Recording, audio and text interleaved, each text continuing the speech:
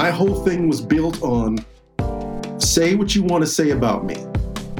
And this is in direct response to being bullied as a kid or being called not black enough or too black by the white kids or you're this or da-da-da or stuttering. But say what you want to about me, but you can't beat me as a performer. Fuck you. My guest today is Wayne Brady.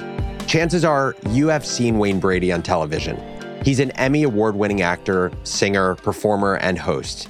It was his first big break on Whose Line Is It Anyways that catapulted him into a beloved TV personality. He would go on to be featured on hit TV shows like Dancing with the Stars, Let's Make a Deal, and Masked Singer, which he won.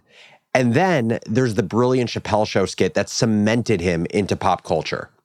From the outside, it seemed as though Wayne Brady had the perfect life. But behind the scenes, he was a man struggling to maintain the image that America had of him. From childhood bullying to breaking down on his 42nd birthday, Wayne Brady has been open and honest about his mental health. In this conversation, you'll be hearing about some of the ups and downs of Wayne's career. So stick around right after this quick break.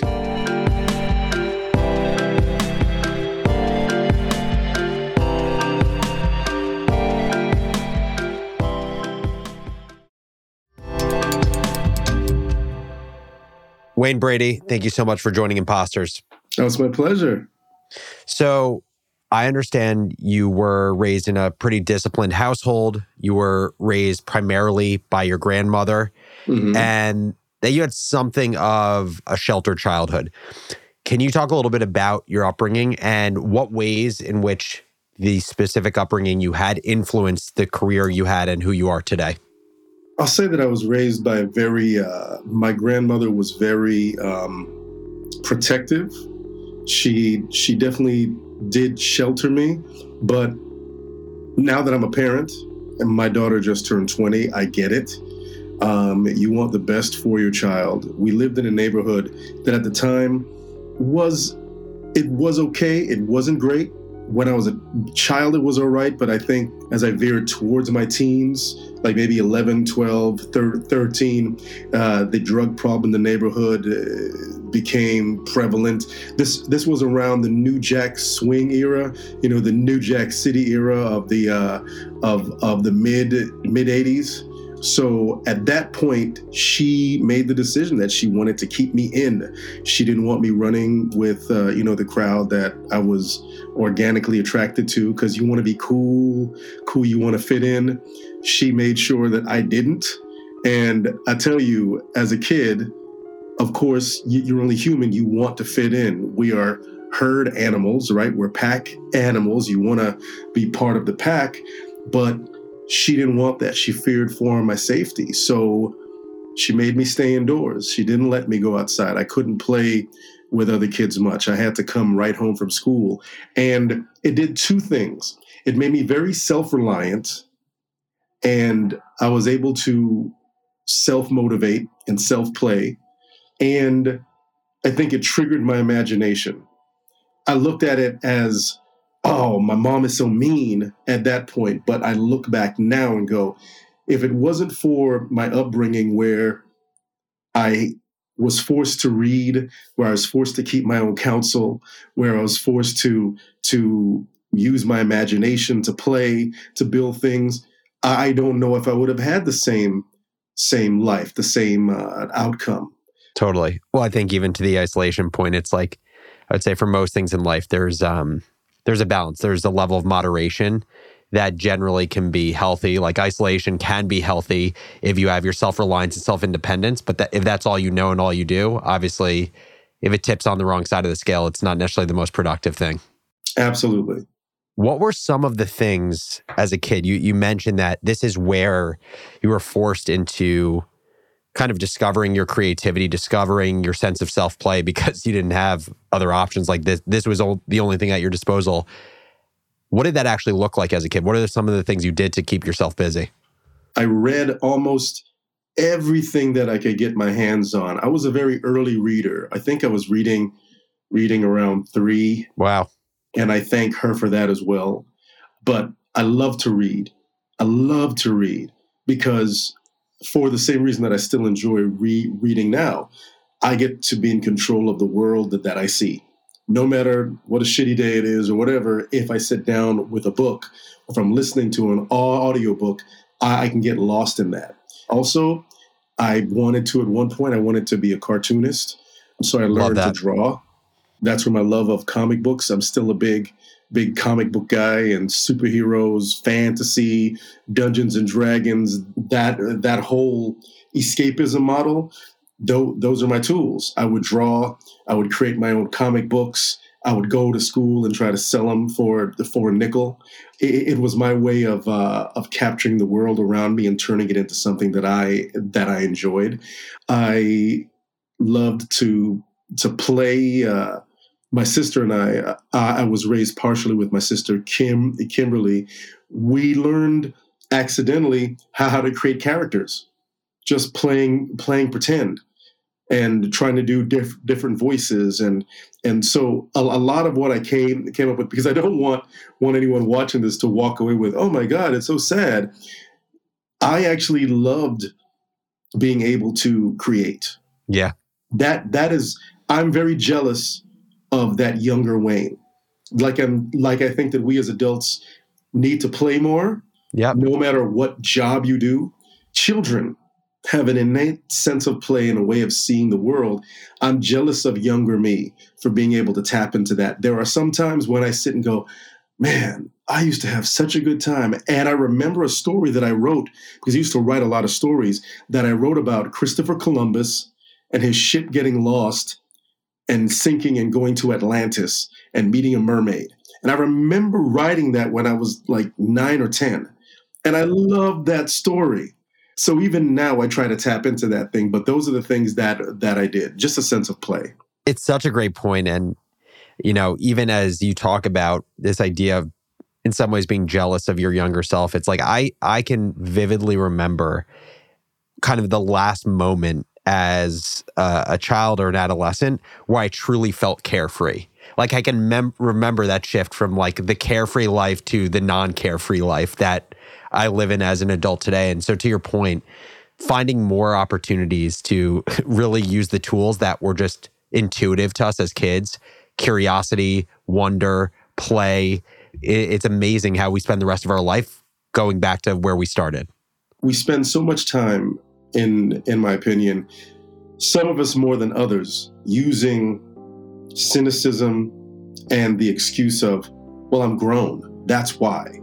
And there is a time and a place. Yes, you know, that I forget now the quote of, you know, when I became a man, I put away childish things. But I believe that's unhealthy. I think there's a way to navigate life. Being an adult, being a fully focused adult, paying your bills and showing up on time. But why don't we use wonder? Why don't we use curiosity? Why don't we exercise joy? Especially when life can throw these curveballs at you. I think a lot of us settle into the thing of, well, that's just what being an adult is. Life is supposed to be like this. Life is supposed to, especially when I hear someone say, no, man, life is supposed to suck. And then you just do it, and then you get through it. It's like, woo, no, I don't want to get through it. Look, I want to enjoy this ride as long as I can. And I've been having talks with my daughter now. She at 20, and certain people in her life passing away, and she's seeing these things like my grandmother and other people in her life. She's understanding mortality, and it's really hitting her. And the lesson that I want her to take is, oh, don't get down about it. Just go, oh, I see. That's a very present thing. It could happen at any time, anywhere. But at your age, start practicing gratitude and joy. Just do your thing. Do your thing. Just know that there will be setbacks, but they don't have to knock us down. We can still call upon that childhood joy. And it's not easy. It's not easy at all. I totally agree. And I fully subscribe to this idea that like gratitude really acts as the bedrock for everything what we want our life to be. Like if you approach it with kind of a presence to what's going on and a gratitude to all that we have, given, like you said, what we have could go away at any moment in time, and we have no idea when that moment is. So I want to push the story forward. You got your first professional entertainment gig, I believe, working at Disney. Tell me how that came to be, and what did your family at the time think of this career path that you decided to pursue? Well, I got cast at Disney as a character for the Christmas parade because I had a plan. I looked at that as my way in.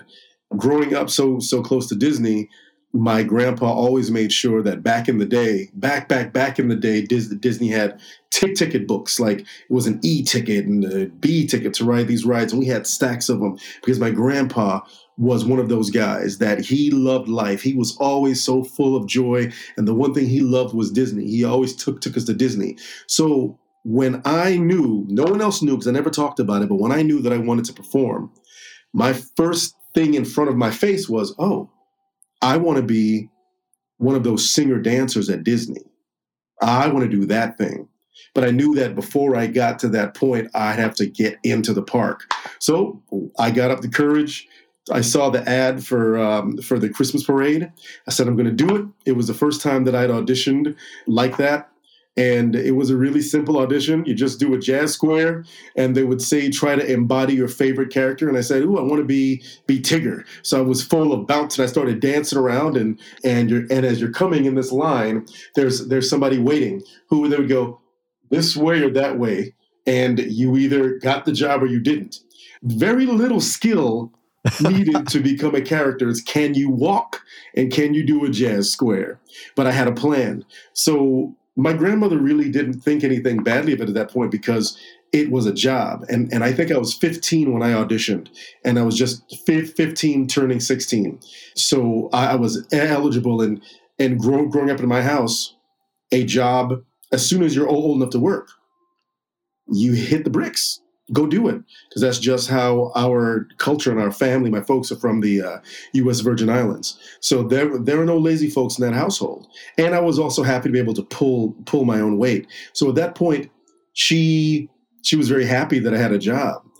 It was later, once I started working at Disney, and then I started auditioning more for TV things, and all while I was in high school still. The big fight came when I graduated high school. It's like now I've had a couple years of, oh, that's cute, but now you're going to go to school and really do the thing. Yep. And become something that we can be proud of. No, I'm going to be an actor. I'm really good at this. I'm going to work and audition. And that's when my family did not understand. And also now being a parent, in hindsight, I get it. You want the best for your kids. My grandmother was only operating from a place that she knew. She never finished high school. She never finished junior high school. She was from the era where especially where she's from, if you're Black and you're poor, you have multiple kids in a household, you have to make a choice. Not everybody's going to go to school. The oldest oftentimes will sacrifice, stay home, they'll work. She cleaned homes. She was on her knees and her hands every day from sun up to sundown to help her mother, who was also sick, to make sure that her brothers and sisters went to school. So by the time she became a grandmother and she lived all this life, in her mind, you have to go to school. That's how you become successful. My father went to school, became successful. My aunt went to school, became successful.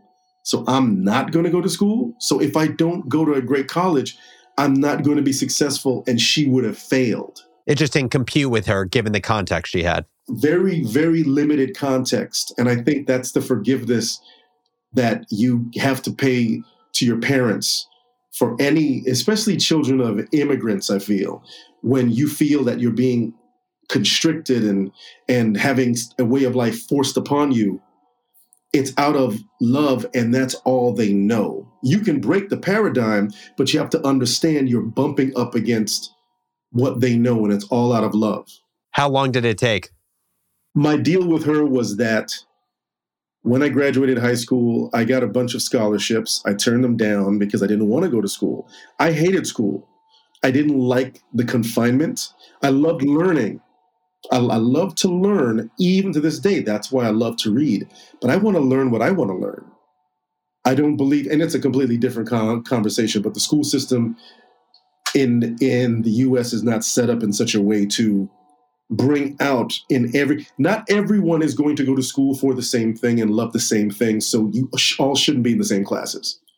Me, the person who excels at English and my vocabulary was off the charts and da-da-da-da, but I hate math. I'm not great at it. I don't enjoy it. It sets me back. It pulled down my entire GPA. I felt trapped. And you're just like, why am I taking all these math classes? Why am I taking 3 math classes? Why am I in it? Because I don't want these. They don't help me. So I would have rather have done something else. So I didn't want that in college. I was like, hell no. I want to audition and I want to see what life has for me. She said, I said, I'll make a deal with you.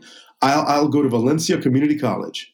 It won't cost anything. I even got a scholarship there. If I can get a job in a year that shows you that I can truly make my living doing this, you'll let me go. If I don't, then I promise I'll transfer to a 4-year university and get a degree in anything you want. I happened to get a job within the first semester, and I was very, very fortunate because I fell asleep every single day that I was in class at Valencia because I was riding the bus and working at Disney as a singer and doing a bunch of theater gigs. So I'm so glad it worked out because otherwise I don't know what I'd be doing. Yeah, it's funny. You talk about how a lot of people, say they love school and all these things. But I would also say on the other side, I would say there's a group of people that I would consider to be just like entrepreneurial in nature. And oftentimes when I think about like what you've accomplished in your career and call it like career-long entertainers, I think there is a certain entrepreneurial nature you have to have in kind of thinking about yourself as a business and all the opportunities that surround you as a business. And I would say actually the majority of entrepreneurial individuals I talk to hated school, not because they don't like learning, but they like learning on their terms. They want to learn in a way that actually makes sense in the context of what they want to do with their lives. Absolutely. And I love that you called an actor an entrepreneur, because when I teach an acting seminar, sometimes the first thing I tell them it is called show business. Don't do this. Don't even dip your toe in it if you don't understand the fact that you are a business. Sometimes your stock is high, sometimes your stock is low. There are things that you can do to build your business's stock. You want your business to go as long as you can. What are the best ways? You have to invest in yourself. And I didn't know what to call it when I was a kid, but all I knew was this was the job. There was no other job. And you have to really be willing to take a risk on yourself. And I also tell them in these classes, the funny thing is, I was so cocky / confident starting off, because when you're starting something, a new endeavor, and you don't know anything, I literally knew nothing about show business. All I knew was I want to get on stage. TV wasn't even an option for me. I was like, I don't know how people do that thing, but I know I can get on a stage. So that's all I want to do, not knowing all of the stuff. And that helped me because I just bumped my way into opportunities. I lucked into auditions. I went, oh, I'm doing the show? Okay, great. And I was fearless. It's not until later when you have things to lose that fear and imposter syndrome creeps in, because you go, oh, now that I know the odds, holy crap, this shit is crazy. What made me think that I could do this every day? I'm stupid. Well, I think you bring up such a good point, which is, and this was the case for my co-founder and I when we started our business, is being naive is like one of the greatest gifts you can have.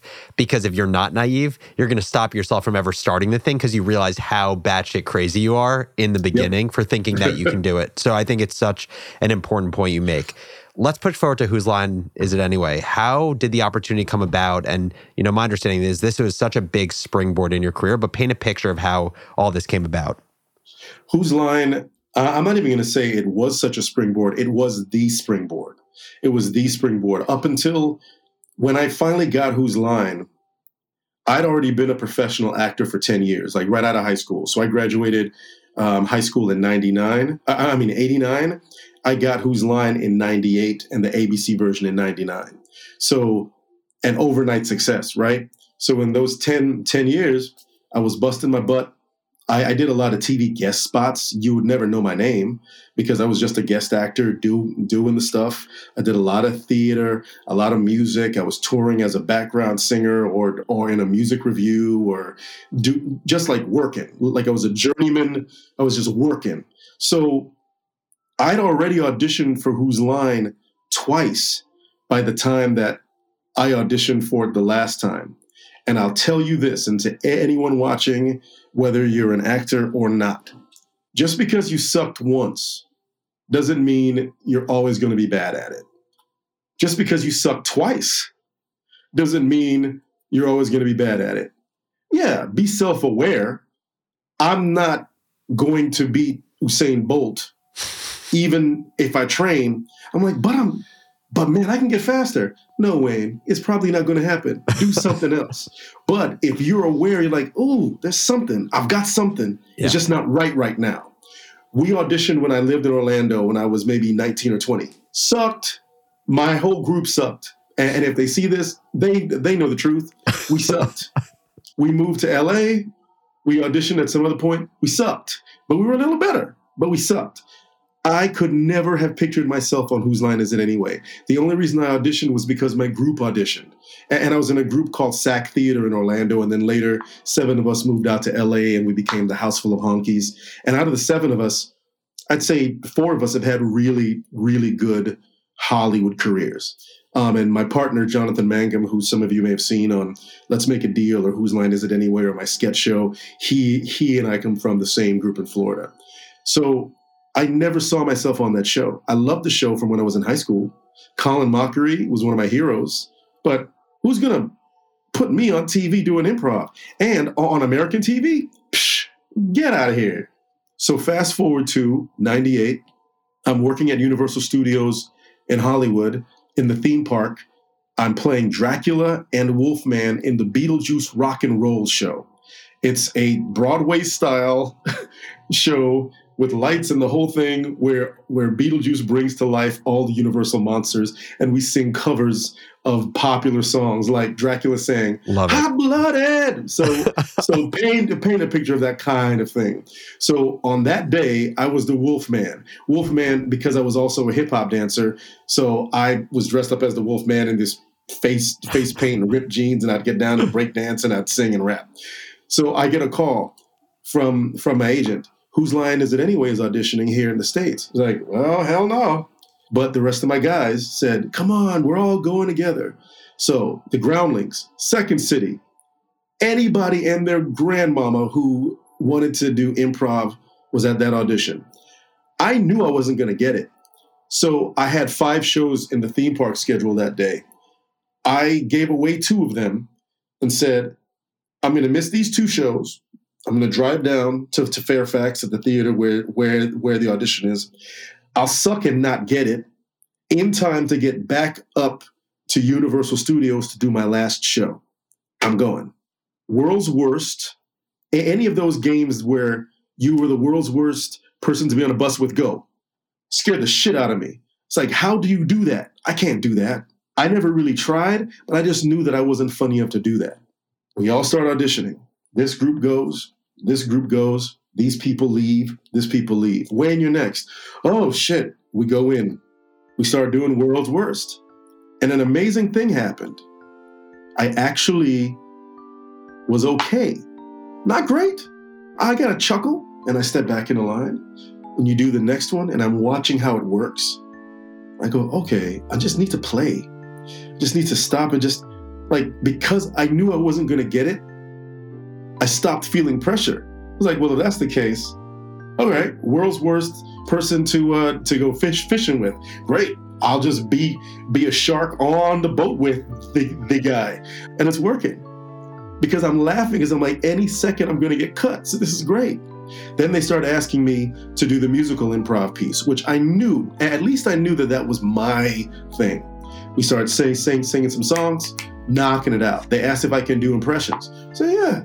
So then they start throwing now the impressions that were cool at that point, but they just started asking me to do James Brown, Sammy Davis Jr., Michael Jackson, the Rolling Stones, Ozzy Osbourne, anybody of that ilk, and I'm doing it, and I'm improvising.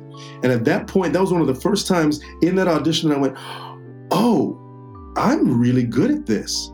Because I told myself a narrative a few years earlier in the group that I was in, that my role was to be the backup guy, because comedy wasn't my thing. I was trying to get on Broadway and I was auditioning for other things, so that wasn't my thing. So I was just here to support my funny friends. So I never really pushed myself. It wasn't until that audition changed my life in more ways than one, because that is the moment that I felt this switch and went, oh, this is my shit. I mean, you realize your story was wrong. You realize your story that you've been telling yourself for so long was actually not right.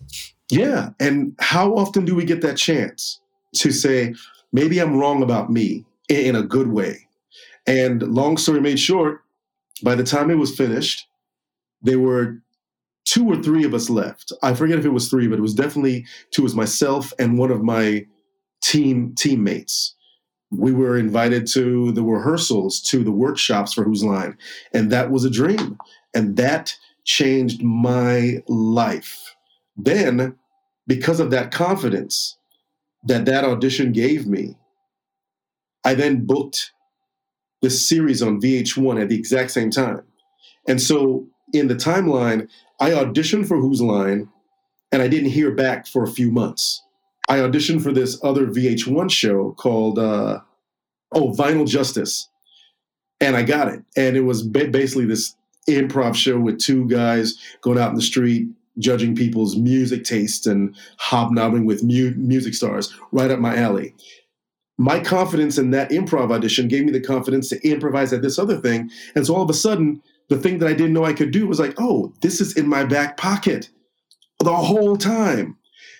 Then I get cast as one of the first Simbas in Lion King. So when Whose Line came back, I had a decision to make. Stay and do Whose Line or go to Broadway with this brand new Disney show and play Simba. And I chose to stay and do Whose Line. And that changed my life. You know, it's remarkable, not only just, you know, the progression of that story, but just incredible lessons that are also just so applicable outside of the entertainment world. Like, you said it, but you had such a strong narrative of yourself being the backup guy in this group. For whatever reason, that became your story. And you're wrong about your story in a good way, but it just shows like how powerful these stories are. And you had, I would say, the combination of the skill and kind of the guts to go and do this audition with maybe some luck of getting the opportunity to even try out for the thing, to learn that your story was wrong. But you just think about how many people in their lives, they go their entire freaking life with the wrong story about themselves, and they don't even realize that they could have been a totally different person. We all do that. That's the thing, is we're such great storytellers.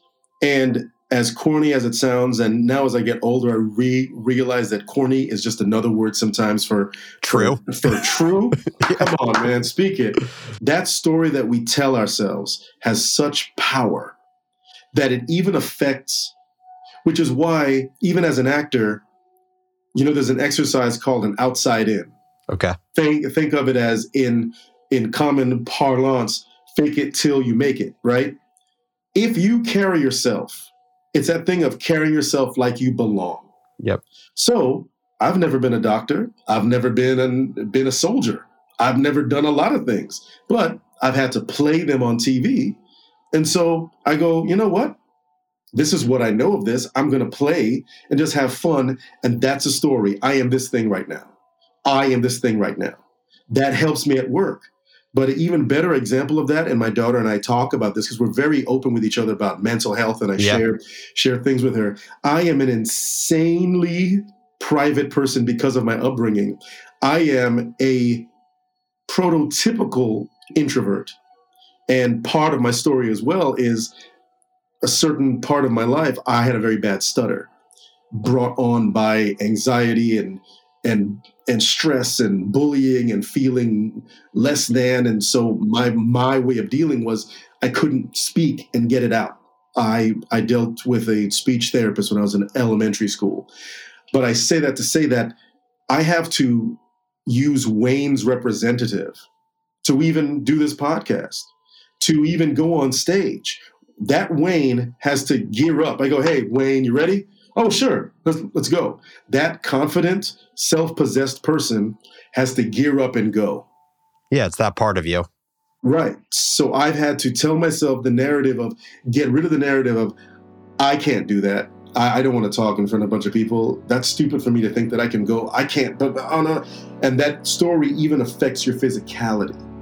Well, I'm so appreciative of you for, sharing what the experience of whether it's doing a podcast like this or going on TV still is like, because, I'm sure most people who are listening to this that know you, they look at you as this confident, suave guy who can command a room. Like they would never in 1,000 years, unless you use the words to say it, think that from time to time, actually being public facing and being around a group of people can actually be an unnatural experience for you, that you need to work yourself up the courage every single time to do that thing.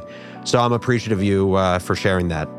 It's my pleasure. I think that the more people see people that they think that about sharing human things, it just brings us all closer. It's not that I can't do my job and kill it. It's like, no, I really feel this right now. And so I hope that helps someone. And that's the goal of the show. We're going to take a quick break here, but when we come back, we get into Wayne's internal drive as a performer, but some of the pitfalls of having that chip on your shoulder 24/7. Stay with us.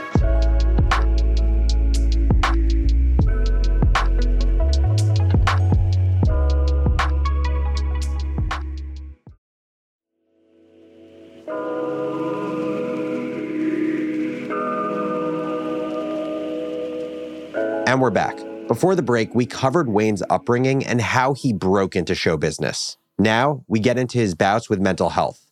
We talk about the breakdown he had on his 42nd birthday, which eventually led him to finally seeking help, guided by his ex-wife. So you alluded to it with talking about as a child, you had a stutter that was brought on by a number of things, including anxiety. And I would say over the course of your career, you've dealt with different challenges, just like everyone deals with challenges. And what I'm interested in is how the tools by which you navigate these challenges has changed over time. So you talked about as a child, you had certain ways for dealing with this anxiety and for dealing with your stutter. Then as your career progressed, I'll just use one example. There's this really powerful example of when Paul Mooney took a swing at you on Chappelle's show. I think the quote was, "White people love Wayne Brady because he makes Brian Gumbel look like Malcolm X." And that was an experience that probably an uncomfortable one that you had to navigate. You can even talk about kind of what the outcome of that situation was. But what I'm even more interested in is how have your tools for navigating, whether it's public criticism or feeling less than at points, changed over time as you've accumulated more tools in your toolkit? I think the way that it's so funny you bring that up. Just in my Instagram timeline this morning, a comedy clip of Paul Mooney came up doing his stand-up. And I've got to say, Wayne right now can appreciate the genius that Paul Mooney was. God bless his soul. Paul Mooney was one of the smartest, radical, intellectually based comedians of his time, especially being a Black man speaking the truths that he was speaking. So just like how we were talking about how as a parent you can see what your parents did, the Wayne sitting here right now at 50 versus the Wayne that I forget how long ago the Chappelle sketch was, at least 10 years. Yeah. That guy who took that to heart so much was still the kid. And this is where we get into corny territory again for some, that whole thing that sometimes your therapist says you have to parent your inner child. If you're listening to this and you don't believe it, you're wrong, because it's real. So many moves that we make right now are based in some shit that happened to you when you were 8. and you keep responding to the hate over and over again, or you're responding to the positive feeling, or you're responding to whatever you felt.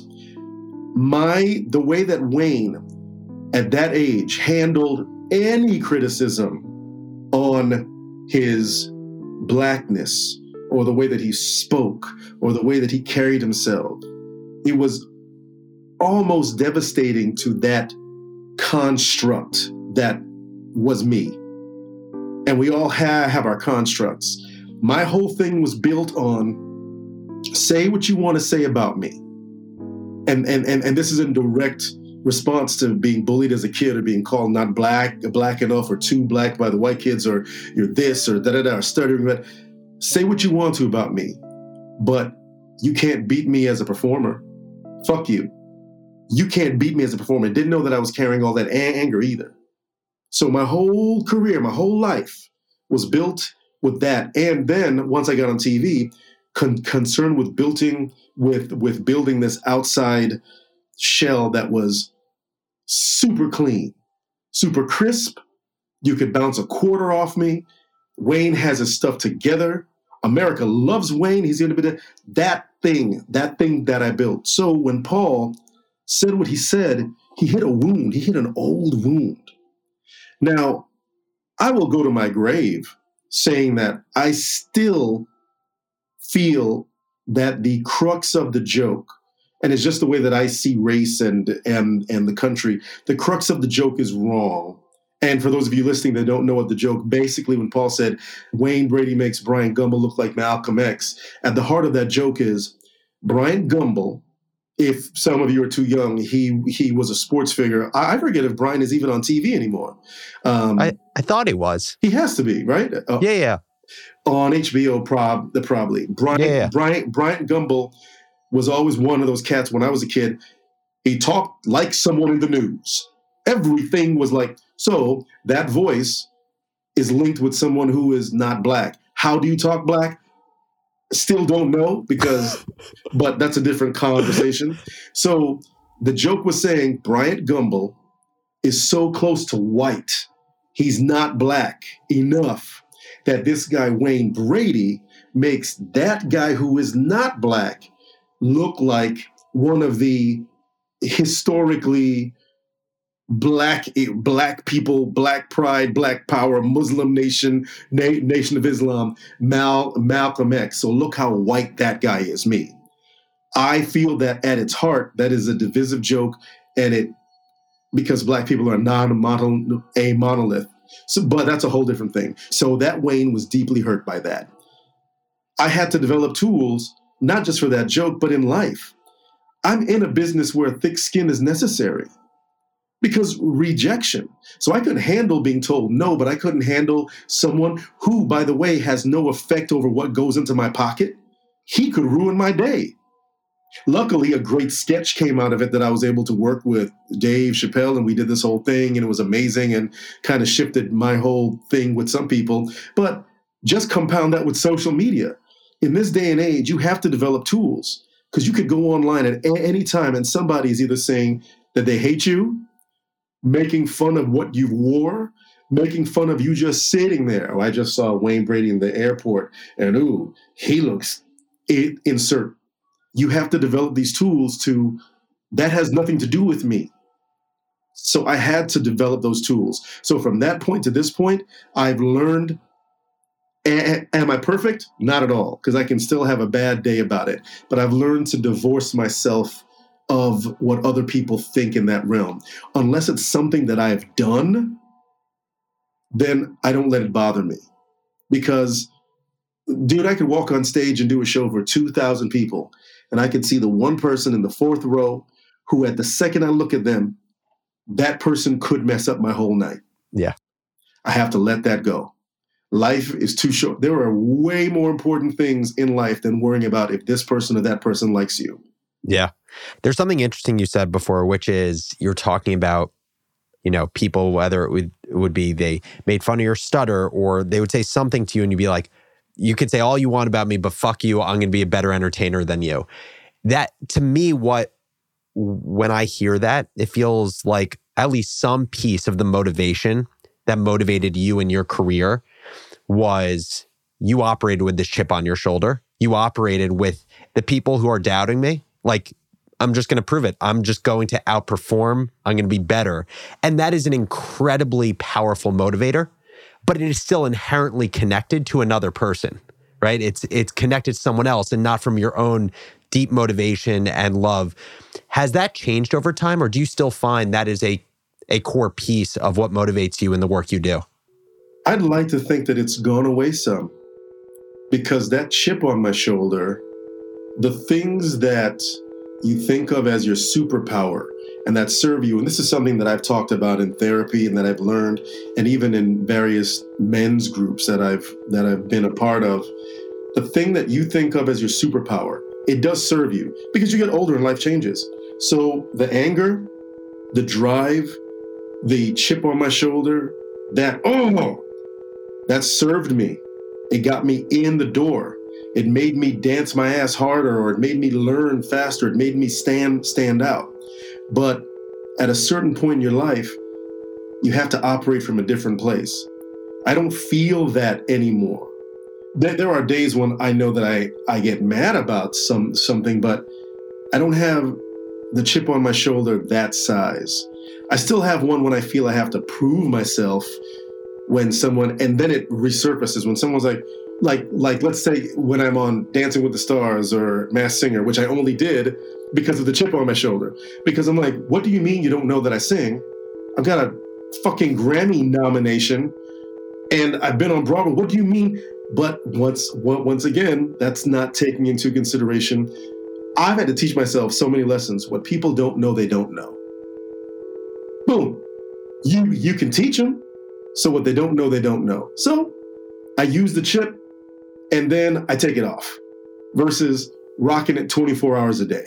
Well, I think that's such an important point you make, which is, first of all, that these different motivators, in life, and in this example, the chip on your shoulder, like it can be so effective. It can be so powerful for you, but also our life is dynamic. Who we are is dynamic, and the things that serve us one day aren't necessarily the best things to serve us in the future. And to your point, like it's a spectrum, right? It's not this light switch. You can either fully operate with a chip on your shoulder or you don't have a chip at all. It's like at different points in your life, like what's the healthy dose that it can be a strong motivator, but it doesn't detract.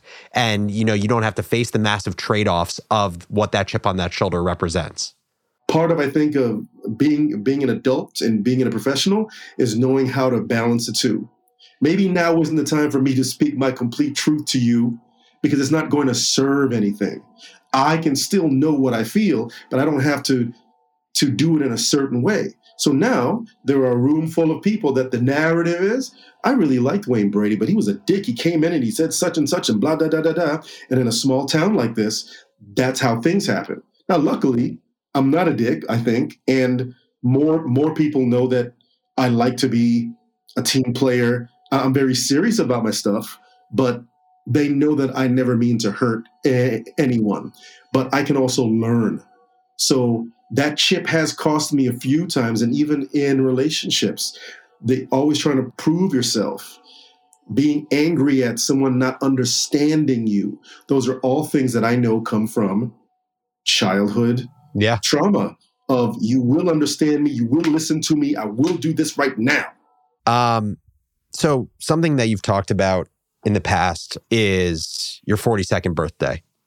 And right around then was your rock bottom. You had what you describe as a mental breakdown, and it sounds like that was the low point for Wayne Brady. Talk about how you got there, and I would say more importantly, how did you climb out of what felt like a shitstorm at the time? In a nutshell, how I got there is by being that shiny, varnished version of myself that we talked about earlier. You can only go so long trying to be that person. Even in my marriage, my ex-wife is my best friend. I've talked about her ad nauseum in various stories, and we have a production company together. It's called A. Wayne and Mandy Creative, and we produce shows together now, and we produce The Daughter.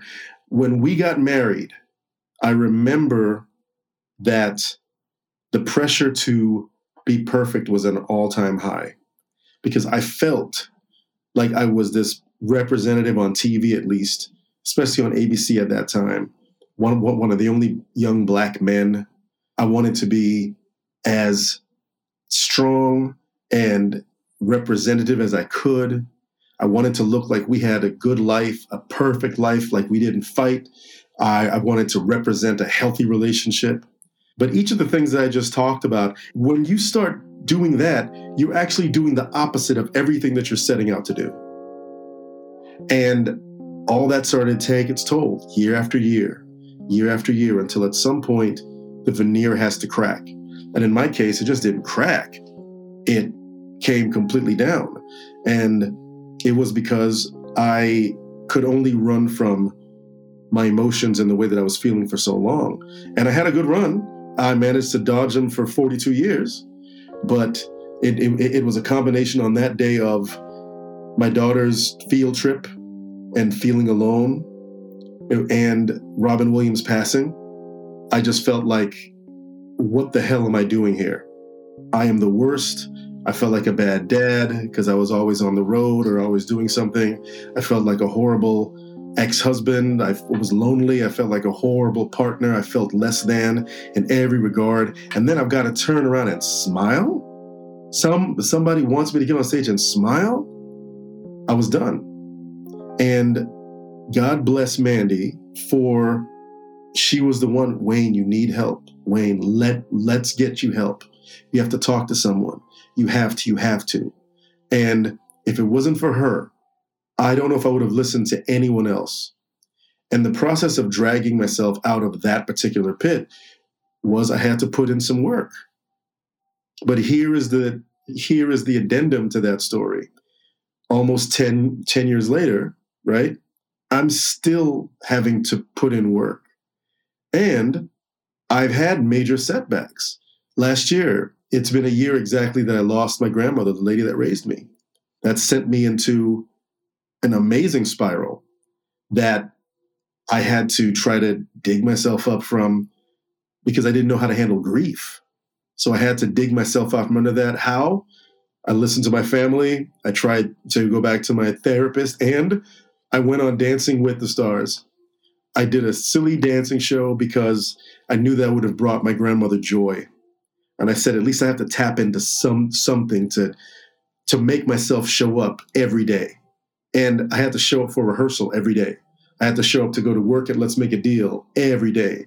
I had to show up to shoot my show, American Gigolo, every day. I had to show up for my daughter every day. That's my way of getting around that. So that's the lesson that I learned. And it's never going to end until the day that I leave the earth. I have to show up. I have to find something to show up for every day. Because when you don't find something to show up for, then you feel like you don't have to show up. And that's when it gets dark. Again, thank you for sharing and being vulnerable. And I know this is something that you're really used to doing now. And I feel like it's cliche at this point to say, like, vulnerability is sexy, but like, it's one of those things that I kind of don't give a shit about saying it, because I don't view that there's too much of it at any point. We're still so far from that part of the spectrum. When you said you started doing the work after your 42nd birthday, and a combination, this beautiful potpourri of shit that I would say sent you kind of in this tailspin. Your daughter was on her field trip, Robin Williams passing, just a number of things. You said that Mandy basically convinced you. She twisted your arm to ultimately start doing the work and get help because she loved me. Yeah. And by the way, what I'll say, I know nothing about your guys' relationship or marriage, but to me, there's something beautiful in the fact that despite being exes, you guys have such an amazing relationship. Like, to me, that has to mean growth in life. It just has to mean Absolutely. that. And so I think that's beautiful in itself. Did you do any of this work before your 42nd birthday, or is this all post 42nd birthday? And also, you talked about the veneer cracking. Did you have any sense of self-awareness of what you were building up and how dangerous it was? Or did you only have the awareness after it actually cracked? I knew something wasn't right. But here's the thing with denial, right? I would feel something wasn't right, and I could feel it. I could fill it with something. I could fill it with buying stuff. I could fill it with the pursuit of a relationship. I could fill it with video games. It's the junk food of your spirit. Anything that was, I could fill it with the pursuit of anything to make me feel good. And I say anything. And that's when you start to get into, the bordering of love addiction. And once I even realized that that was a thing of it's possible to try to be addicted to love or to fantasy, of course it is. Because once again, it goes back to what did that child need? That child needed love, needed acceptance, fantasized about a world where he was accepted, needing these things he didn't. So that's what you end up doing. Everything plays itself out. So I was not aware. There was no awareness. It was just like, oh, I feel uncomfortable. Let's do something else.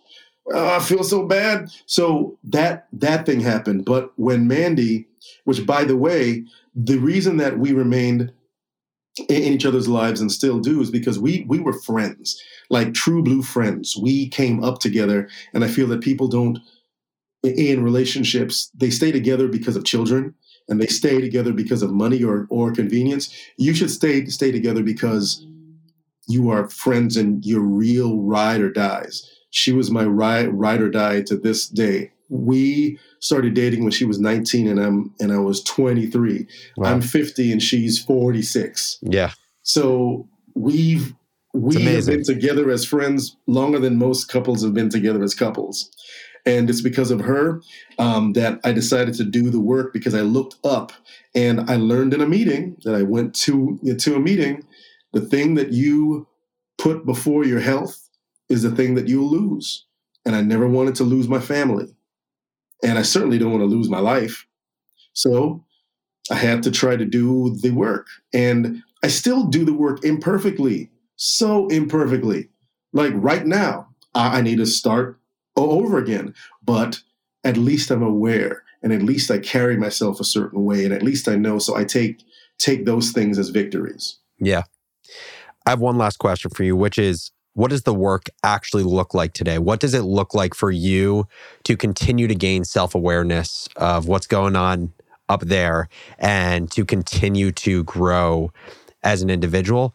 And part 1B feels like, again, because you have had success in your career and you're such a career and growth-oriented person, a very easy thing for you to snap into is using work and busyness as a way to avoid the work. Like even, one of the things you talked about is in the loss of your grandmother, one of the things you did was Dancing with the Stars as a way to honor her, but also other things that you've done to kind of grow or do the work. Actually, some of the things you named were work related, not even like mental health work related. And so what are the tools / how do you find that balance? I'm still working on that because you're so observant. Yeah, most of my life has been, which is why I find myself now, even my hobbies. Work is my hobby. I like to write songs, and if I record one, we do great. Or I think the biggest hobbies that I have, which may not be very, very sexy to somebody else that I'm with, is video games and my books. And it's not necessarily a group the project. It all comes back to, these are things that I like to do by myself. Leave me alone. Yep. I think what doing the work looks like today, even today on this Monday, the work begins with making your bed. I learned that from my dad, who was a lifetime military man, but I learned that in therapy as well. I learned that in my first men's group as we were talking about something, and they said, you got to make your bed. And I said, well, I always make my bed because that's just how I grew up. My father made me. He goes, no, but pay attention when you make your bed. Like, all right, I'm a grown-ass man. I know how to make my bed. I do military corners. I pull everything tight. But I understood it now. And I even say that in my acting classes. I say, look, get up first thing, you make your bed. If you make your bed, you've done something. If you do nothing else during that day, yay, I made my bed. That's a win. Sometimes we go without wins, and that win felt good. I'll make my bed. Now I'll keep that commitment I made. Now I'll go over to work and I'll keep the other commitment. Ooh, that felt good too. Now I can string together 3, 4 things, and the next thing you know, cock-a-doodle damn, your day's over, and I did it. And that's what piece of the work looks like for me personally. I have to keep my commitment to myself to see my therapist. I will dodge seeing my therapist in a heartbeat. In a heartbeat. Oh no, I'm working because I have rehearsal or a meeting at 9 a.m. and I can't make it. I'm sorry. Or there'll be just days when I go, nope, I don't want to talk to you. And I paid for the time. It's my time. No, I don't want to talk. I don't want to talk.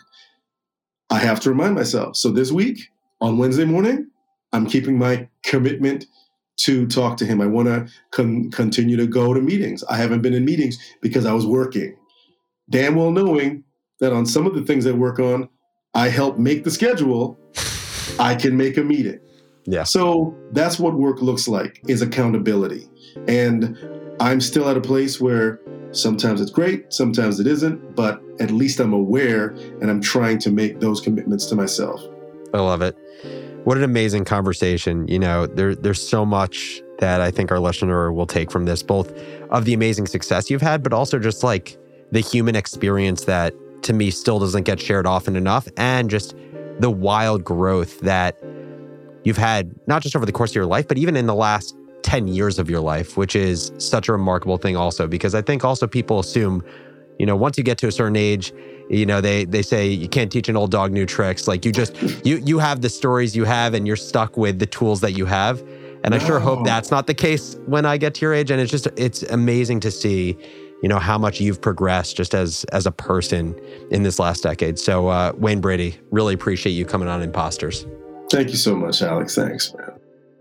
After my conversation with Wayne Brady, it reminded me of how often we have no idea what's going on in a person's life, regardless of their public image. Wayne is one of the most joyful and entertaining personalities on the planet, but we forget that he's human and he goes through the same crap we all go through in life. Perhaps my biggest takeaway from this conversation is that it's never too late to grow. Even at 50 years old, he is still learning how to be a better person. Wayne was already a top-tier talent in my book, but after getting to know the person behind the persona, it put him on another level. Imposters is a production of Morning Brew. Our producers are Michaela Heck and Raymond Liu. Greg Jacobs is our video producer, and A.B. Silver is our booking producer. Our sound engineer is Rosemary Minkler. Our theme song is by the mysterious Breakmaster Cylinder. Original music in this episode is by Rosemary Minkler.